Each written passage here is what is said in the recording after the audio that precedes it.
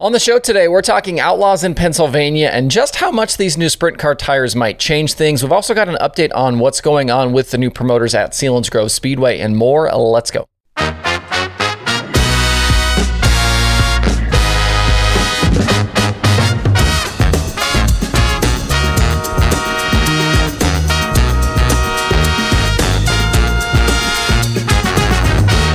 It's Friday, March 17th. I'm Justin Fiedler. This is Dirt Track Daily. The first meeting of the season between the World of Outlaws and the Pennsylvania Posse happens tonight with the opener at Williams Grove. This is like dual Outlaw show, dual season opener at Williams Grove.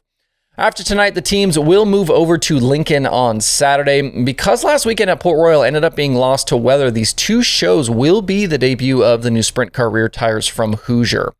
With 5 Outlaw races complete so far, David Gravel currently holds a 20-point lead over Logan Schuchart in the way too early Outlaw point standings. Carson Macedo, Buddy Kofoid, and James McFadden complete the top 5. It's going to be a chilly weekend at the track, so if you're going, make sure you're bundled up. There's also a possibility for some raindrops tonight, so be prepared for that as well. I think the tracks are going to be pretty fast tonight, though, so should be interesting this first weekend of the season. Besides the usual Outlaws vs. Posse storylines, including if the Central PA guys can continue their recent run of success against the Outlaws, these tires will be something everyone is going to pay attention to. There have been quite a few rumors of double secret quiet tire tests. Sounds like people were curious what was going on with Casey Kane showing up at Golden Isles earlier this week. I have no idea if any of that is true, if the new tires were there, if they were involved. But it should add a little bit of something extra to the proceedings this weekend and the rivalry. As for how the tires will affect the racing, I don't think anybody really knows. It could turn out that the racing looks like what we've come to expect, and all this chatter is for nothing.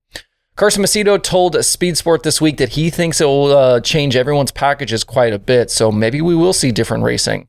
Besides the Outlaw and Posse regulars, I think we'll see a few other outsiders come through this weekend just to get some laps on these new Hoosiers. We know Kofoid is coming. We know Ryan Timms is coming. And there's a chance we could see some others as well. As for race winners tonight, I'd keep an eye on Lance DeWee, Brent Marks, Carson Macedo, David Gravel. Macedo is bringing in the current longest active top 10 streak with the Outlaws at 11 straight races. It obviously stretches back into the 2022 season. I did a quick peek too at Macedo's last 25 Outlaw races, and over that span, only David Gravel has a slightly better average finish than does Macedo. I continue to think he's going to be a serious contender for the Outlaw title. At Lincoln, I'd keep all of these same guys in the mix, add in Danny Dietrich and Anthony Macri, probably Sheldon Hodenshield. Drop me a comment, let me know who you've got this weekend, who you think's going to win these races. If you can't make it out to either place, Dirt Vision has live coverage of both nights. While we continue to wait for the re-premiere for the Kyle Larson docuseries on Flow Racing called Dirt, they are giving us a new Jonathan Davenport show. We talked about that here maybe a week or 10 days ago. They dropped the trailer. And according to Flow, it will the actual full show will drop at some point today. So if that's something you're interested in, keep an eye. And unlike Dirt, I believe this is just a single show, a single documentary. It's not going to be a series. If you missed the trailer, it looks like we'll get to visit Davenport's Dirty Dollar Ranch and dive into his $2 million late model season from last year. So keep an eye on Flow for that today. We won't get the Dirt series until sometime in April, according to Flow's Michael Rigsby. It's been a tough start to the year for the Short Track Super Series. Just one race night complete so far. The races in South Carolina in February were lost, as were all but one of the Florida swing shows at Alltech. And the opening round for the South region a week ago at Hagerstown was also washed out. This weekend, they're headed to Selinsgrove Speedway in Pennsylvania to try again. I've had quite a few messages and questions about what's going on at Selinsgrove right now, but as far as I know, things are all systems go. This is always the problem when tracks change hands, when you have new owners, new promoters. I don't understand why everyone can't just play nice and pass off everything, the full deal. The reason I've gotten questions is because of social media channels that look different, websites that don't work anymore. The Selinsgrove Twitter and Facebook accounts that everyone had been following are now showing as, quote, archive pages, and SelinsgroveSpeedway.com is now completely broken. Why can't we just hand over passwords and account access when these things change?